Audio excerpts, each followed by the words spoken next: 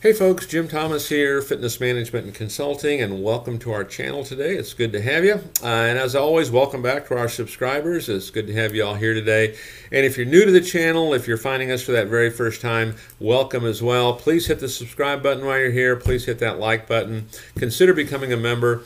And then to learn more about me, my company, and how we can help save you money and how we can help take your gym to that next level, please check out the links below. So with that said, let's get into our topic today, and it's 6 practical ways to help gym employees get to work on time. Okay, 6 practical ways to get gym employees to get to work on time. And so I know a lot of folks have this as an issue. Folks show up late, and it's kind of chronic. It happens a lot. It's a difficult thing, or can be a difficult thing to address. Particularly if it's a good employee, and now they're showing up late and they're not there on time, can cause some problems. So I want to talk about, 6 thoughts and 6 things you might want to consider to help that situation out. So number 1 on my list, establish expectations early on. Okay. And this to me is probably number 1. Certainly it's number 1 on my list, but really number 1 overall. Set the expectations early on. Make this part of the new hire process. Make this part of the regular training that you do. Okay, it's something that we talk about. I know when I talk about it, if I'm giving a meeting and say someone's scheduled to be at the club at 9, I really want them there at 8:45 because they got to put their stuff away. They probably need to get a cup of coffee. They got to do something else. I want you ready to work at 9. It's not be here at 9, then be ready to work at 9:15. Okay, you want to be here at 8:45. But we want to set these expectations early on.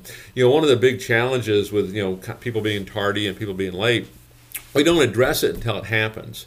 And I would compare this a little bit. It's kind of like in the sales process. Okay, you pretty much know the customer is going to say, "Hey, I want to think about it."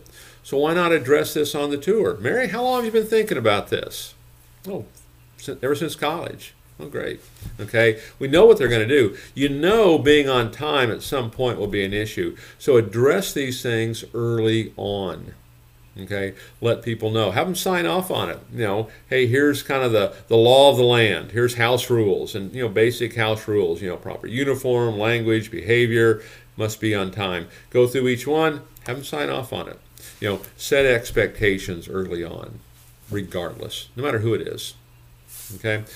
Number 2, talk with your staff, train with your staff, train your team. If we're not doing regular training, and certainly I know I talk about this a bit, but use this channel as a great way to train your staff, great way to do it. But we want to train every single day at some level. Management training, assistant manager training, sales training, operations training. We're doing training all the time.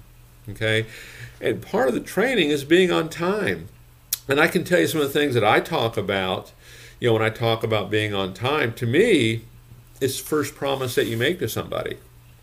If you break that promise, it makes me start to question other promises. Okay, but here's the biggie on being on time. When people are late, and this is a training class that we'd be given, right? When people are late, what they're really telling you is this: their time is more important than yours. That's the way they see it. Okay, and we need to help them understand that that's really what's happening, and how do we fix that? Okay, so have regular training, or even how did they feel when somebody was late, and how did that affect what they had to get done? Okay, number 3, offer incentives.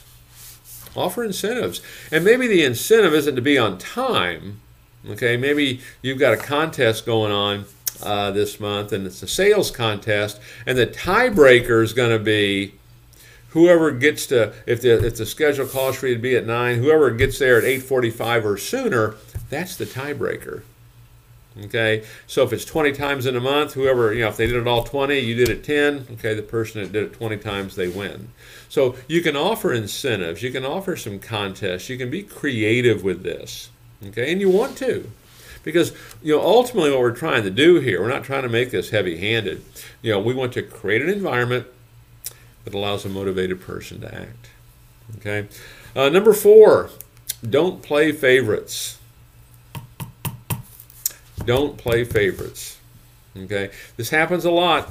Okay, and I can go back and think. I remember I was managing a club at one time, and it was a superstar player. This guy, he could sell. He was good as anybody that ever did it, I think, and tons of energy, just great attitude. And he'd wanted to be the weekend manager, and I had some reservations on that just because. I wasn't sure. He was the morning manager, is what he was. He was coming in really early and was doing okay. But he wanted to be the weekend manager, and I wasn't quite sure. But I gave him a shot on a Saturday, and sure enough, first time out of the gate, he came in at noon when he should have been there at 9 or 10. Significantly late. And because we'd had a good history and a lot of conversations, I actually demoted him. Okay, he had to work his way back up. Now, we let him do it in short order as long as everything was right. But don't play favorites. Have a way you go about doing this and do it. But communicate it well. Again, we're not trying to be heavy-handed. We want everyone to be successful. And the people we still love. It's the behavior that maybe we're not too fond of. Number 5, and for some reason this doesn't get considered enough, I don't think, but consider adjusting the schedule. If a person can't make it in at that time, if they're struggling to do it, maybe consider adjusting the schedule. Maybe consider a flex schedule. Change how that scheduling works. Okay, sometimes it can be just simply that. Okay, and then number 6, and I debated, do I want to put this on here? I did. I'll tell you what it is, and we'll talk about it a bit. But consider writing them up. Now, generally, I'm not a fan of that. Okay, generally, I'm not a fan. I know a lot of companies like to do it, and they've got a protocol that they follow. That's why I put it here. Generally, I'm not a fan of that. I've always felt that if we had to write them up, it's probably time for them to go. Okay, if it's gotten to that point, it's probably time for them to go. So I've never been a great fan of it. I know a lot of larger companies like to do it just because that's kind of how their policy, kind of dictates. One of the problems with this is sometimes we go straight to that first. I know I've mentioned this on some other videos. I was in a meeting one time, and it was like my first full meeting with this group. It was a new client at the time. And they had asked me, hey, Jim, can you help me complete a report? We want to be able to write people up when we catch them, doing things wrong.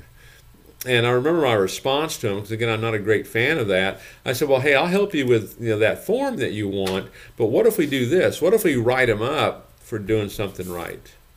What if we write them up for doing something good instead? I'm much more of a proponent of that. So if you have to do this, make it to the very end, but just know it's the behavior we don't like. We like the person, it's the behavior. Consider changing the schedule. Consider how are we training them. How we set expectations. What can we do? Because, at the end of the day, here's what our job description is. Okay? We need to give 100% of our efforts to make our staff as good as they can be. That's our job. To give 100% of our efforts to make our staff as good as they can be.